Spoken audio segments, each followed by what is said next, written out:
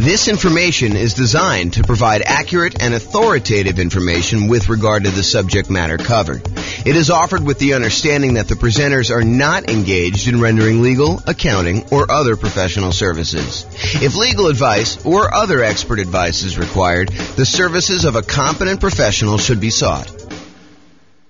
Welcome to the Wista Real Estate Investing and Real Estate Financial Planning Podcast. Learn all about investing in real estate in Wista, Massachusetts, with a combination of real estate financial planning and modeling with numbers specific to Wista. Plus, syndicated, more generalized recordings of live and pre-recorded real estate investing classes. Not all of them specific to Wista. Be sure to stay tuned after the podcast for a message from our sponsors. All right. Well, welcome and good morning. This is James Orr, and this is a special class. So just got back from my vacation, tropical vacation, and had a voicemail message come in from someone who wanted to hire me to do some consulting on a value add multifamily property that they've recently bought. And they'd ask a question about, on the voicemail, when to do the upgrades for the value add, like kind of like the timing and thinking about how to do those. And I had never really done a kind of formal class of that nature before. So I decided to sit down and create a PowerPoint for the coaching clients. And so this is part of the coaching program about when to do upgrades with a value add rental property. And we will jump right into it. I'm doing this live for me, but no one is on live. And so this is basically a recording that you'll have access to in the control panel there. So kind of where are we in this process? The coaching is primarily about how to improve rental property cash flow now. And if you think about that, it's this kind of visual that we have of all the different stages for when you're acquiring a property.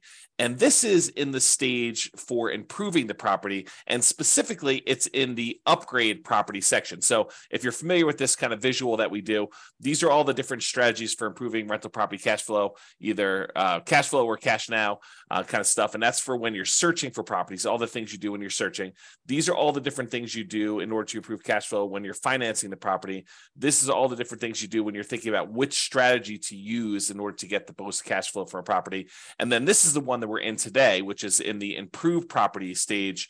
And specifically, we're doing the one that's highlighted here when you upgrade a property.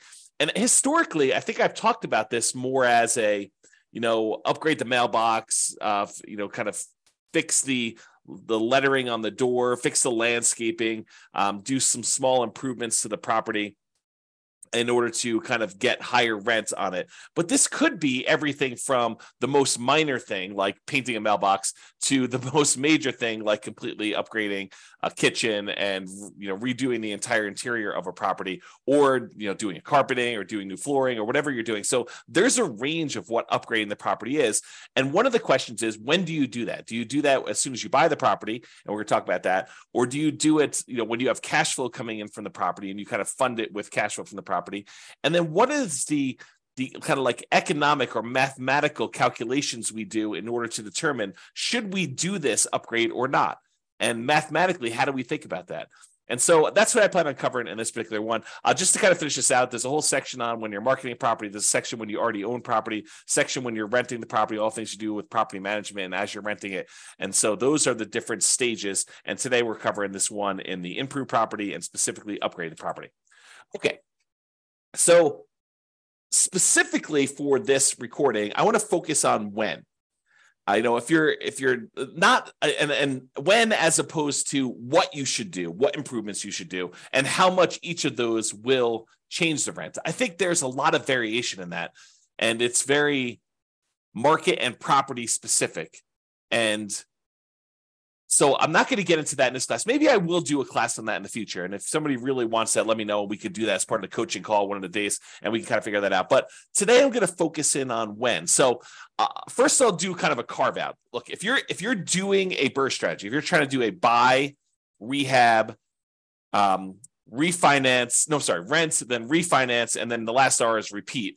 If you're trying to do that kind of process, then obviously you're going to do a lot of the improvements in the value add upfront as soon as you acquire the property, because you want to have all the value add done to improve the property value so that you can do your refinance and pull out as much money as you can, leave as little money in the deal as possible is probably a better way of saying that when you're doing these kind of burst strategies once, because you want to take advantage of that increase in value of the property. And likewise, if you're buying a property with the sole purpose of flipping it, you're going to buy a property, you're going to do a bunch of rehab to it, especially if you're going to do a big multifamily where you do rehab, you get tenants in there, you raise the amount of rent you're getting, which raises the value of the property, and then you're going to go sell that property, 3 months, 6 months, 12 months, a year or two down the road, then you're probably going to want to front load as much of these as possible. I think when the nuance comes in is when you plan on holding the property long term. You're not going to do a burst strategy, which you're going to front load and do as much of this stuff as you can as quickly as possible. And you're not going to try to do a value add in order to sell a property quickly. So when you're not doing those two strategies and you're going to kind of hold the property, I think there's a little bit more subtlety and math that goes into should you make an improvement to a property or not. It's not like you're going to always constantly maximize and improve the property, because sometimes that does not make sense from an economics return kind of standpoint. So let me just make sure I read my notes here. So if your plan is to not take short-term advantage of the forced appreciation, which is really what you're doing when you're doing all these improvements on a property, is you have natural or organic appreciation when a property tends to go up in value over time. You hold a property and inflation happens and things become more expensive. That's organic appreciation, or kind of like natural appreciation. The property values tend to kind of creep up over time. But you can force appreciation too. You can go in there and actually add value to the property and get stuff done. So if you're not trying to take short-term advantage of that forced appreciation, you're not trying to sell it and capture forced appreciation, and you're not trying to refinance the property to benefit from the forced appreciation, which may or may not be BRRRR. Sometimes you kind of like improve a property and then you do a cash out or a long-term financing because the way you had to acquire the property was different, which I guess is a variation of BRRRR, but I digress. So if you're not trying to take advantage of that short-term forced appreciation, then you may want to emphasize the returns from the return quadrants, and specifically, I think, more of the cash now side. You could go ahead and invest in something and get appreciation and maybe even some improved debt pay down, although it's much less likely. We'll go over that in a second here. But you can get this kind of improved appreciation. But honestly, you don't get that appreciation benefit until you either sell the property or you do some type of cash out refinance. And so the benefit from that is at some undefined point in the future, and it's uncertain. And so I think when you're thinking about whether or not you should do these improvements and when you should do these improvements, you really want to focus much more on the right-hand side of the quadrants, which I'll show you here in a second, and specifically the cash flow portion of that. Maybe a little bit on the cash flow from depreciation, but mostly that's like a benefit you get, a short-term benefit of taxes. It's almost like a rebate on the money you spend. So let's talk about this. So for those of you who have not seen this before, you should definitely dig into this. This is my return quadrant, and just shows you that the 4 different areas of returns plus the return you get from reserves when you own rental property. So appreciation, the tendency for property values to increase over time. Cash flow, that is your net cash flow after all expenses, your rents and any other incomes you have in a property, minus mortgage, taxes, insurance, PMI, property management, maintenance on a property, capital expenses on a property, if you're kind of doing those in there as well. Like all of the expenses, so all the income minus all the expenses is your net cash flow. So that's what this cash flow one is about. Debt pay down is the amount of principal you're paying down on the loan each period of time, whatever you're measuring here. Usually it's a year. And then the tax benefits are usually the tax benefits of depreciation. When you own a property, the government allows you to say, look, the value of the building, not the land, but the value of the building has a finite lifespan. And we understand that as the government, and so as the taxing body of the government. And so we are going to allow you to depreciate the value of that building over time, because a building, in theory, goes down to zero. You utilize the limited lifespan of the building over, in most cases, 27 and a half years for residential properties. That's per the tax code. So those are the tax benefits you get. And a lot of times we look at that historically as the cash flow you get from those tax benefits. So it's not just the raw amount that gets depreciated. It's the amount that gets depreciated times whatever your tax rate is, which means this is the amount of money you get back on your taxes, or that you don't have to pay in on taxes from other income you're getting, like rental property income or from your job in some cases. So those are the 4 different areas of return. And then we have reserves, which you get a return from that as well. So the total of it is written in the middle of all 5 of these. And that's kind of how we visualize that. So by improving a property or adding upgrades to the property, we're often improving 3 quadrants in terms of dollars. So if you think about the return quadrant, we can measure it in several ways. We could say, how much in dollars did the property appreciate? How much in dollars are we getting on cash flow? $2,000 a year, $2,400 a year, $5,000 a year, whatever you're getting in cash flow. How much in dollars are we paying down the loan? And how much in dollars are we getting in terms of cash flow from depreciation by owning this rental property? And then how much in dollars are we getting as a return on the reserves we need to set aside in order to prudently invest in this property? So if you think about it, you can have dollars, return in dollars quadrants, or you could have return on investment. So you could say, hey, look, this property went up, $5,000 in this year, and I had to invest $100,000 in order to buy this property. So now it's a return you're getting, the $5,000 in return, divided by the amount you invested in order to acquire the deal, which is now a $5,000 divided by $100,000, and it gives you I think if my math is right, a 5% return from appreciation. And you can look at that for all of these. You could say, I'm getting $5,000 a year in cash flow on a $100,000 investment. So my return from cash flow is 5%. And so all of those are return on investment. And we typically use that when you first acquire a property. So when you first invest the money in order to do the deal, because it doesn't make sense in my mind to say 10 years later, okay, now I'm getting $10,000 a year in cash flow on this particular rental property, and I had to invest $100,000 10 years ago to get that.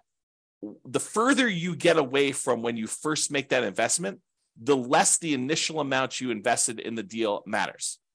I think the longer you get away from it, the more you need to think about how much am I earning from appreciation and cash flow and debt pay down and tax benefits and reserves on how much equity I have in my property. So after you buy the property, shortly after you buy, we switch, in my mind, from thinking about it as in terms of return on investment, and we start thinking about it as return on my equity in the property. And for more advanced people, if you've heard me talk about this before, it's not even technically, in my mind, return on equity. It's return on the equity you'd walk away with if you sold the property after all of your expenses of sale, your real estate commissions, your closing costs, any depreciation recapture tax, and any capital gains taxes. All of those expenses need to be subtracted out of the equity you're getting. And so really, when I think about it, like more advanced strategy is the returns you're getting divided by the return, divided by your true net equity after all expenses. Okay, but now I've digressed. The reason why I wanted to tell you that is there's really 3 flavors primarily that we talk about for these return quadrants. One is return in dollars, the amount of money that the appreciation, cash flow, debt paid out, tax benefits went up. The return on investment, when you first acquire property, the amount of money you're making on the property divided by how much you had to invest in order to do that. And then once we've owned a property for a while, it's now return on equity, or what your return is divided by how much equity you have in the property. So let's first look at dollars and see how this is impacted by doing this forced depreciation, by doing upgrades to a property or improvements to a property. So this is just the appreciation quadrant we're talking about now. As we improve the property, we often force the property to be worth more. I mean, think about this. You go into a property and you replace the carpet, or you add a new roof, or you add a new furnace or something like that. Don't you, in theory at least, improve the value of the property? Now, from an appraisal standpoint, it might be tricky.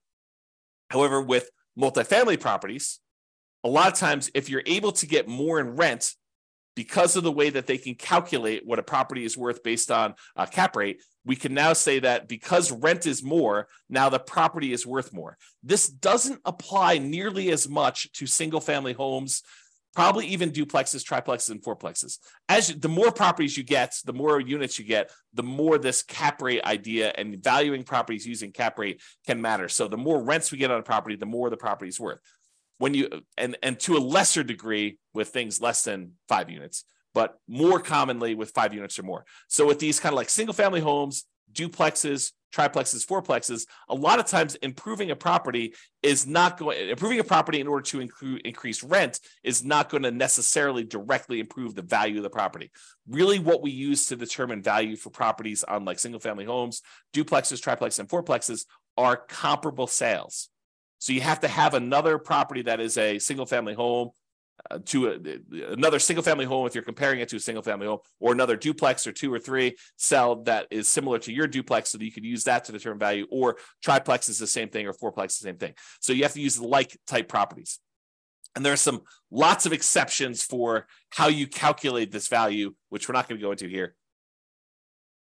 But that's the idea, okay? So as we improve the property, oftentimes we kind of increase the value and make it worth more. So for example, if you are buying properties and they are all really old 1970s vintage type properties, and you're comparing them to those properties might be selling for a certain price.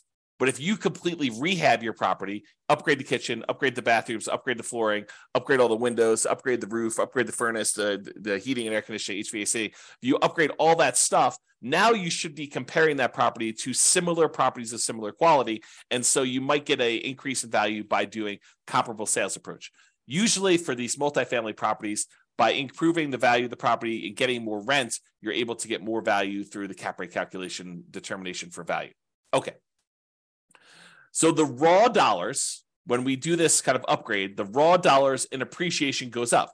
Your property was going up, $3,000, $5,000 a year, whatever it was kind of going up, nice, slow and steady. I guess it's this way, slow and steady to the right, up. But now when you come in there and you add an investment of $10,000, $20,000, $30,000 to do improvements to your property, you might get a significant step up in appreciation for that year. And then from there, it tends to grow at whatever that rate is. So you spend $10,000, now maybe your property is worth $20,000 more, as just a hypothetical example. Don't use those numbers as like a guide and say, for every 10K I invest, I'm going to get 20K out. You have to do the math, and that's what we're going to talk about here a little bit later. Okay. So if you're doing that, though, you put $10,000 in, you're going to get like an improvement of, increase in value of $20,000. That's a step function increase in forced depreciation. So if we think about that, this extra $20,000 return in dollars goes here. So now we saw a bump up in the amount we saw in appreciation. Now let's look at cash flow. So a lot of times by improving the property, we can often increase the income we get on the property. And as a side note, and often additionally reduce the vacancy, because a nicer property, this is not a universal rule, but I think it's a trend. It's kind of like it's correlated, highly correlated. So oftentimes when we improve a property, we make it much nicer, we often reduce the vacancy, becomes more desirable. People want to stay there longer.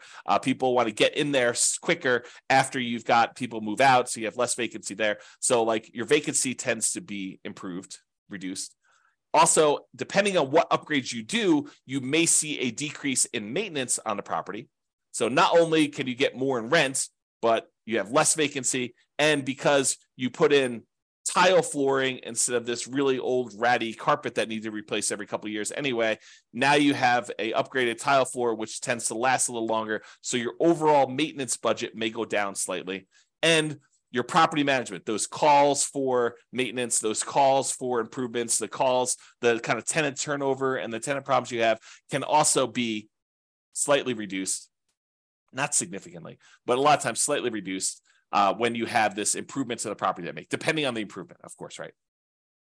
Now, as a side note, sometimes the improvement or upgrades you're making involves a short vacancy, right? A lot of times investors that own a property already, they're going to wait for their property, the current tenant, to vacate the property. Then they're going to go in there and they're going to do the rehab that they need to do in order to do the upgrade improvements. Then they're going to start over with a new tenant at a higher rent. Most of the time, they're not going to go in while a current tenant is in place and improve on the property, right? We're not going to go ahead and voluntarily evict the tenant who is already paying and paying on time to go in there, improve a property, and get someone else in there. Sometimes we might if we're trying to sell a property very quickly, but most of the time we're going to do this from cash flow. We're going to have the natural turnover of tenants dictate the pace at which we do the upgrades, both the natural turnover of tenants and also the amount of cash flow we have available to do this. Because if you don't have extra cash sitting on the sideline that you can invest to do this, you really have to fund it internally from the cash flow on the rental property. Okay. So sometimes though, when you get the tenant to vacate, you now have a month, 2 months, 3 months, depending on how good you are at getting rehabs done, how quickly, in order to get this property rehabbed and then back on the rental market. So sometimes we have a short vacancy, which might result in temporary cash flow dip while you're doing the improvements and finding a new tenant at the higher rents. So some periods of time, there's that. Okay, in addition, this increase in income, especially for multifamily properties, which we talked about, is the primary driver for increased property value. So when we're talking about these 5 units and up, especially, by getting more in rent, by improving the cash flow, the net operating income on the property, we are able to increase our cap rate on the property, which means that in order to have if we were going to sell the property and we're getting a certain amount of rent and the cap rates for similar properties like this are selling for whatever they are, that means that we can get a higher price to get about the same cap rate, if you think about it that way. So for properties deriving value from income using calculations like cap rate is what I had as a comment there. Okay, in some cases, improving the property will also result in taxes and insurance bumping up a little bit, which will push back slightly against improved cash flow. So to kind of give you an entire view of this whole thing, yes, by improving the property, we often get a bump in rent or other income on the property, depending on what we're doing. And additionally, as a benefit, we sometimes get reduced vacancy, sometimes get reduced maintenance, and sometimes get reduced need for property management, less calls for maintenance, less calls for issues going on with the property. So those are the kind of bonuses. But when you do improve your property, sometimes the tax man comes and reassesses your property and says, now that your property is improved, it's worth more. Your property taxes will go up a little bit, and that can push back a little bit against the gains you had in those other areas we talked about, the rent, the vacancy, the maintenance, the property management. Okay, so sometimes taxes will go up. And because it will now cost more to repair things on your property, sometimes your insurance will go up a little bit more too, right? You no longer are got a really low-end property that doesn't cost that much in order to kind of keep upgraded. And now your property is much nicer and more improved. And so your property insurance may go up. These are relatively minor, unless you do major rehabs, but these are usually relatively minor pushbacks against that improved cash flow. But in order to give you an entire picture of what's going on, I did want to talk about that slightly. Okay. This is a really small note. This is me getting crazy with the minutia. Sometimes by having these increased taxes and insurance, that means your expenses on the property kind of bump up a little bit, which does mean that the amount of money you need to keep in reserves kind of increase. If you say to yourself, hey, look, I want 6 months of reserves on a property of all my expenses on a property that I'm doing. Well, if your taxes and your insurance go up a little bit, then obviously you need to have a little bit more insurance. But we're talking about really, really small numbers. And so the return you're getting on reserves can also be affected as that as well, which means that your overall return is probably going to be impacted as well. Okay, we talked about that. All right, so we talked about appreciation. We talked about cash flow. Now let's talk about the tax benefits. So some of the improvements you make, you may be able to write off the entire amount in the year that you make them. And talk to your tax advisor about where the threshold for this. It's usually a safe harbor provision, which says anything under a certain dollar amount, you just write off in the first year. But talk to your tax advisor to get the most up-to-date ones. Others will require you to spread it out over several years. So some of these things are going to be considered improvements that have a certain lifespan. So look, you're going to do something that costs more than the safe harbor threshold, and you're going to have to write off the expense that you had over 5 years or 7 years. I don't even know the tax code. I'm not a tax expert, but they write it over a certain period of time. So you can't just write it all off in the same year. So you will get some improved tax benefits, either an immediate one or ones for the next, whatever number of years, 5 years or so. So this can improve your tax benefits from depreciation in the short term to midterm kind of range of time. But realize you're really just getting some of the money you spent back in taxes. It's not like you are making money on this, right? It's not like a amplified return. You're spending money and you're getting some money back on taxes. So it's sort of like a rebate on what you spend, a kind of refund of some ways of the improvements that you made. So I would heavily discount the importance of this return as you think about the whole thing, right? So that's just kind of my comment there. All right, so now we talked about this. So instead of just looking at, the dollar amounts we made, how much appreciation we saw by doing the improvement, how much extra cash flow we saw by doing the improvement, and how much extra tax benefits we saw. Really, instead of looking at the dollars amount, what we really want to look at is how much they improved by how much we needed to invest in order to get that return. So like a return on investment quadrant, if you want to think of it that way. When you choose to invest more money to improve the dollars in return, you invest money in order to get a higher rent on a property, for example, it may help or hurt you with the rate of return you're getting on that investment, depending on how much you needed to spend to do that. Let me give you an example to explain to you what I mean. Okay. So a baseline cash on cash return on investment calculation. This is just a really simple example to show you what I'm talking about here. So you're making $1,000 per year in cash flow on a $20,000 investment that you made in order to acquire this property. Okay. That's a 5% cash on cash return on investment. $1,000 divided by $20,000 gives you a 5% cash on cash return on investment. Nothing tricky here. All it's really simple, straightforward stuff. But what happens if you choose to add an additional $5,000 to optionally improve the property? So you spend $5,000 to make some type of improvement or upgrade to the property. How does that play out with the return you were already getting? Okay, so if by doing the $5,000 in improvements, you can get an extra $500 per year in cash flow. So for example, actually I have a typo here. I'm going to correct it so that I can just do it. Okay.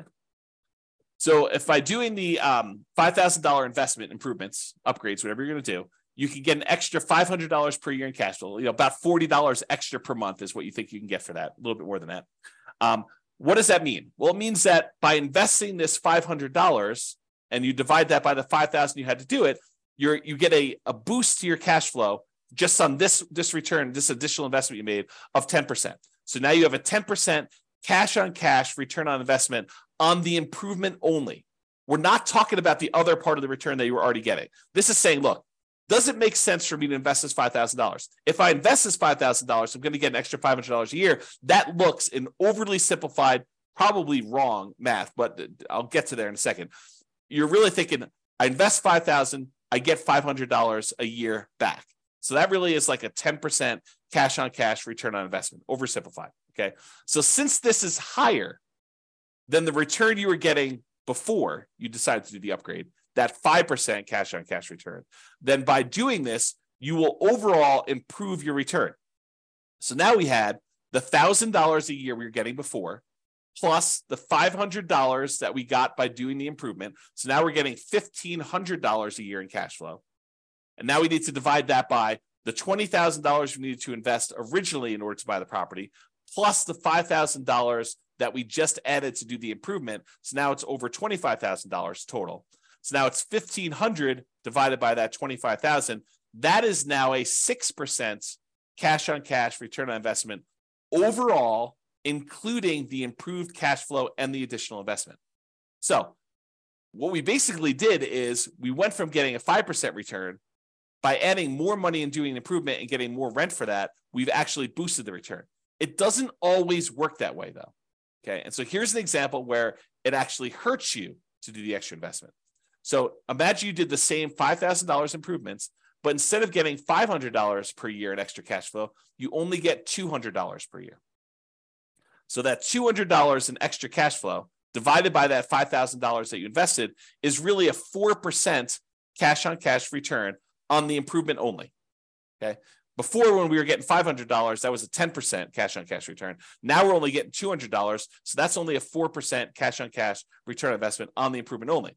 So now when we add that and the additional investment to the previous returns we were getting on the rental property, the $1,000 we were getting per year, plus now $200 for $1,200 total after the upgrades, divided by $20,000, which was the initial investment we made, plus the $5,000 in upgrades. Now we've got $1,200 divided by $25,000, which is 4.8. That return is now lower than the return we were getting previously. So you think about this. You said, look, I'm going to invest $5,000 and I'm going to get this, additional $200 a year in cash flow. That's not good enough to actually improve what you were already getting. You're getting a lower overall return. You're getting more cash flow. You're getting $1,200 a year when before you were only getting $1,000. But this is really like you're hurting your overall return when you look at it this way. And that's just what I want to point out is, so there are times when it does improve your position, and there are times when it makes it worse. And that's what you should realize. So with that being said, this was just looking at that one cash flow part of the return, the cash on cash return on investment, assuming you did these improvements as part of the purchase. Because remember, we're doing this like really early on, so I'm using that return on investment thing. If you're making the improvements later, if you're doing this a year or 2 or 3 or 4 or 5 down the road after owning it for a while, I think you should be thinking in terms of return on equity, not anymore on your return on the initial investment. So instead of that $20,000 to acquire the property, now this becomes your kind of like return on the equity you have in the property as a return overall. And by doing these improvements, because a lot of times doing the improvement actually increases the value of the property, it increases that appreciation like a step function. That means that your equity has increased. So this could hurt your return even more if you think about that. Okay. So don't get too caught up on this. I just want you to understand this is not a super simple, straightforward calculation that we do. And this is why I think not a lot of people tackle this, right? It's like it's highly nuanced if you really step back and think about it and think about like, well, really, what do I want to improve? Do I want to improve my return on initial investment? No, because I don't think that matters anymore. I really want to think about what my return is on the equity I have in my property and probably specifically return on true net equity. But then you have to think about how this impacts your overall equity if you're going to do that. Okay. So let's go through an example of like how to make this decision. So if you need to make improvements for property, I'm going to step back for a second. If you need to make improvements, health and safety reasons, or to make the property ready, rent ready for the next tenant, just to do the bare minimum to get it to the point where it's like ready to go, it's getting back to the normal state it was in, you can do that. I mean, however, you can do that like no matter what. Don't like think about a calculation for that, right? If it's health and safety or you're doing rent ready, you got to spend the money in order to get your property ready for the tenants or to put make sure that the tenants are safe in your properties. Okay. However, if you're doing optional improvements, you're thinking about upgrading a kitchen or replacing flooring with something higher end or something like that. In general, and to simplify, I'd like to improve the property when, here are some criteria.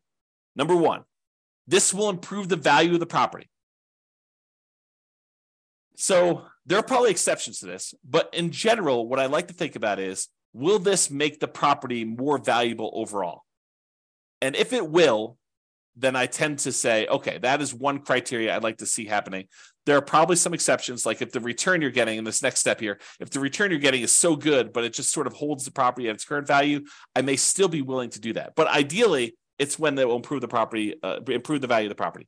Additionally, I can get a good return on the money I'm investing. And as soon as I said that, you're like, well, James, what's a good return? I'm so glad you asked. Okay. So what is a good return?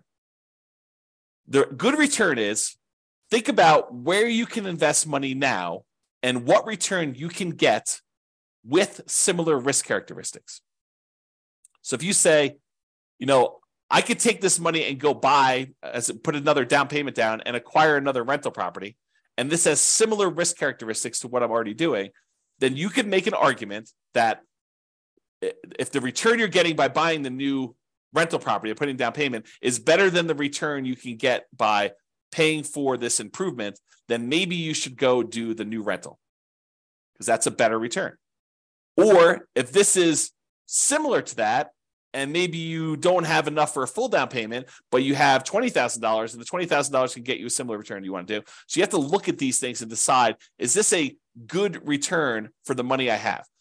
Another thing, which I didn't have on here, which I probably should have, but just made this presentation. I think it matters what you're trying to accomplish. In some of our other modules, we've talked about this idea of, what is your financial independence goal? What does it look like when you're financially independent? And how do you get there? Are you buying properties to rehab, fix up, resell, take the money, and then use that to pay off other properties? Are you taking the money and you're using that for down payments to acquire enough other rental properties where you have more than you need that you could sell off some and pay off the others? Are you doing this so you have a bunch of rental properties, you're just going to pay them off free and clear? You're going to do this where you have enough rental properties where the cash flow you're getting is going to be enough to support you even without paying them off? Like, what is your strategy to get there? And does this actually lead into your strategy? Because it might be better for you to buy more rental properties if that's part of your overall plan to get you to financial independence. And this may not make sense for you to do the improvements on the property. Or if you're trying to get there with cash flow on the properties you have, this may make a lot of sense to do. Okay. So enough of my diversion there with kind of getting off topic, but let's get back to this. So for the thinking process, after we've determined, like what's a return, let's talk about what the returns are here. So for the thinking process, it might be, I could spend $10,000. This is hypothetical. I could spend $10,000 and I can get $2,500 per year in improved cash flow on the investment. So by doing 10K in improvements, I can get an extra $200 per month in cash flow on the property. Possible. I mean, may not be something you can get everywhere, but this is an example of what might be a good return for you. Okay. So $10,000, $2,500 per year in improved cash flow on the property. So here's the simple math, which I would argue is probably not correct, but it's a good starting point for you to start about it. Okay. So simple math. I'm getting a 25% cash on cash return on that initial investment I made. So I'm getting $2,500 per year on $10,000 invested. That's 25% cash on cash return in the first year that I'm buying, that I made this additional improvement on the property. And in order to make the simplified math sort of work, you have to think about, okay, I'm going to get this $10,000 investment back, plus maybe a return on that, when I ultimately sell the property or refinance later. I think a lot of folks ignore that part. They ignore the part where they're thinking about getting the $10,000 investment back.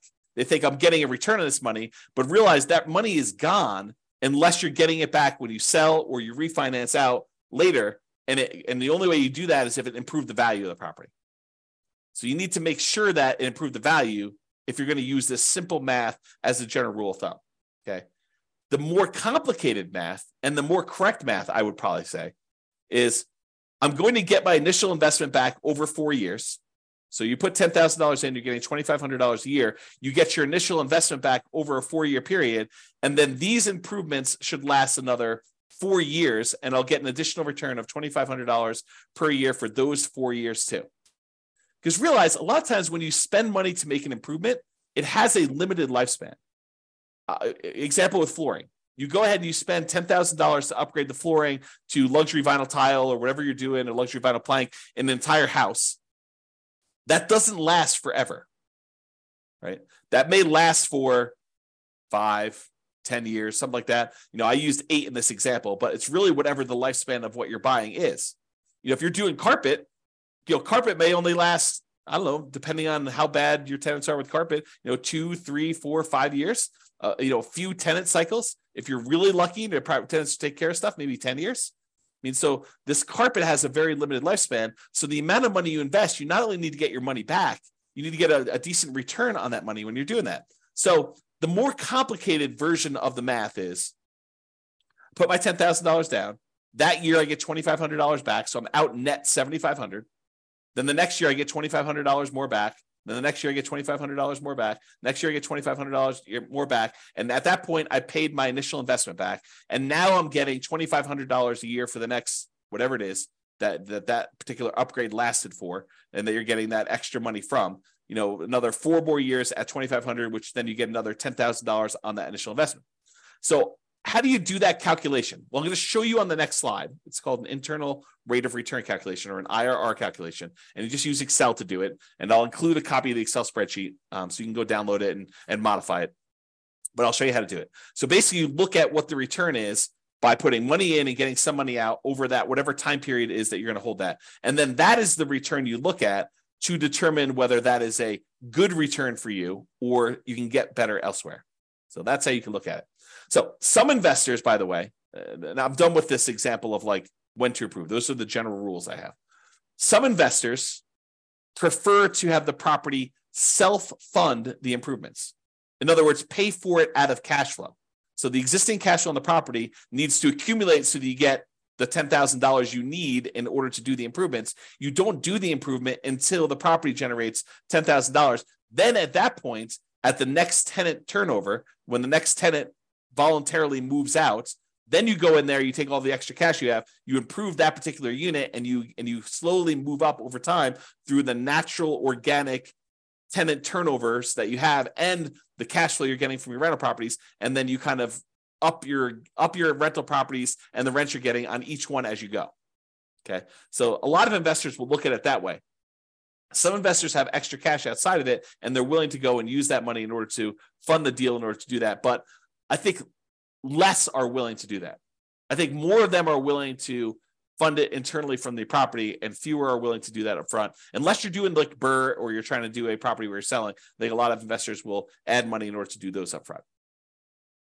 And I have an important note on here, but I think I covered it, and that is you need to get the amount invested back and get a return on that money. It's not just the return. It's not just I put in $10,000 and I get $2,500 a year. You need to think about, okay, I get $2,500 back, but when am I getting that $10,000 I invested back? And the exception to this is unless you're getting that back on sale. You're thinking about, okay, I'm getting this extra rent, but I'm going to get this $10,000 back when I sell it or when I cash out refinance later on. And so you have to think about it that way. But be careful with that thinking, right?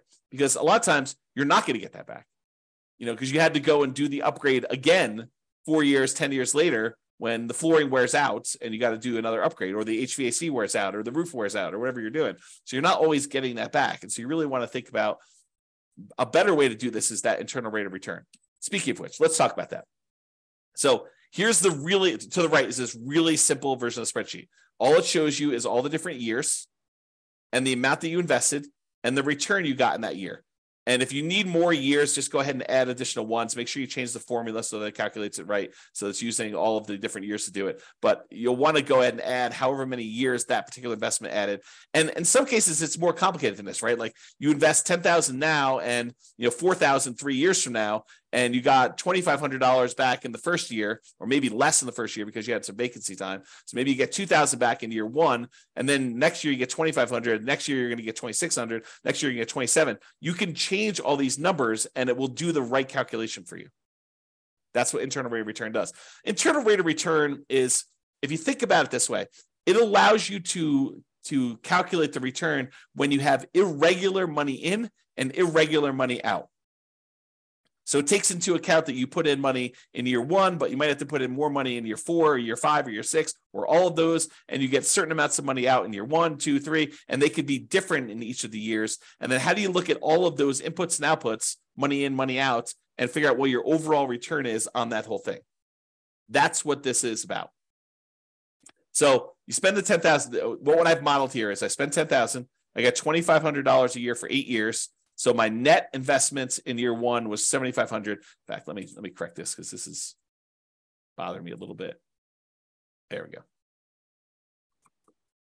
Oops. Okay, now it's a little bit clearer. So you basically have $10,000 invested, $2,500 you got back in that first year. So you had a net of $7,500 out in the year one, and then you have $2,500 net out in years 2 through 8 because you didn't have any additional investment any of these other years, and that gives you an internal rate of return of 27.12%. So according to Excel, just plug these numbers in Excel, it'll pop out the number for you, and it's telling you you're getting a 27.12% return on that initial $10,000 investment if you actually did this investment and you got money in this kind of timing. So that becomes the question. Is 27.12% a good return for you? Could you invest $10,000 somewhere else and earn 27.12% per year internal rate of return with similar risk characteristics? Okay, so that's the way to think about it. All right, so in conclusion, this last slide. In conclusion, when do you do upgrades on a value-add rental property?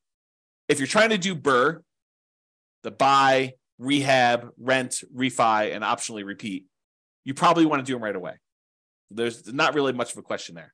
If you're looking to sell the property, probably want to do them either as soon as possible or just long enough in advance of the sale to document improvement in rent to justify a higher sale price. So sometimes it takes time from once you do the thing to show I've got this record of rents, and then you got to document it, and there's some negotiation there. But you want to be able to document it, so you need to figure that out with your real estate agent. Or if you're looking to keep the property, in general, at a reasonable pace between tenant turnovers. So as tenants turn over in your property, you would consider what improvements to make there and what your return you would earn by doing those improvements and whether that is worthwhile doing. Some investors will want to have the property self-fund these improvements from cash flow between tenant turnover. So you accumulate enough cash from the property that it's generating that you take some of the money and you do this. Now realize, if you're doing it as we suggest, you're putting aside money for maintenance on a property already. Now, this isn't always maintenance. You want to be careful you're not spending, maintenance for a roof on an upgrade of improving a kitchen, right? You want to make sure you have enough money set aside for maintenance on things that you're doing on a property. But a lot of times we have money set aside for some of these things or to help with some of the costs. Some investors want to have the property self-fund improvements from cash flow between tenant turnovers. I already said that. Some investors will look at adding additional capital to make improvements by doing a return calculation on the additional capital invested and the improved return. So kind of we talked about before, you're going to put the money in. What return are you getting on that money? And is that going to help your overall return? And is that a good return compared to where you could put that money elsewhere? I think those are the considerations you have. Okay. If you have any questions on this, join one of the coaching sessions and we'll go ahead and get your questions answered for coaching clients. This has been James Orr. Thank you very much. Bye-bye for now. With home prices up, mortgage interest rates up, and rents up, but not quite enough to counteract the higher prices and interest rates, cash flow on rental properties in Wista is harder than ever. Book a call with the Real Estate Financial Planner to apply our proprietary 88 strategies to improve cash flow on your rentals. See the show notes for a link to schedule your call and improve your cash flow today. If you're a real estate agent, lender, or professional in Wista that wants to help our real estate investor listeners, consider reaching out to learn about collaboration opportunities with this podcast. We'd love to add more value to our listeners by having you assist our investors buy, sell, and finance their real estate investments. See the show notes to schedule a call to discuss collaboration opportunities.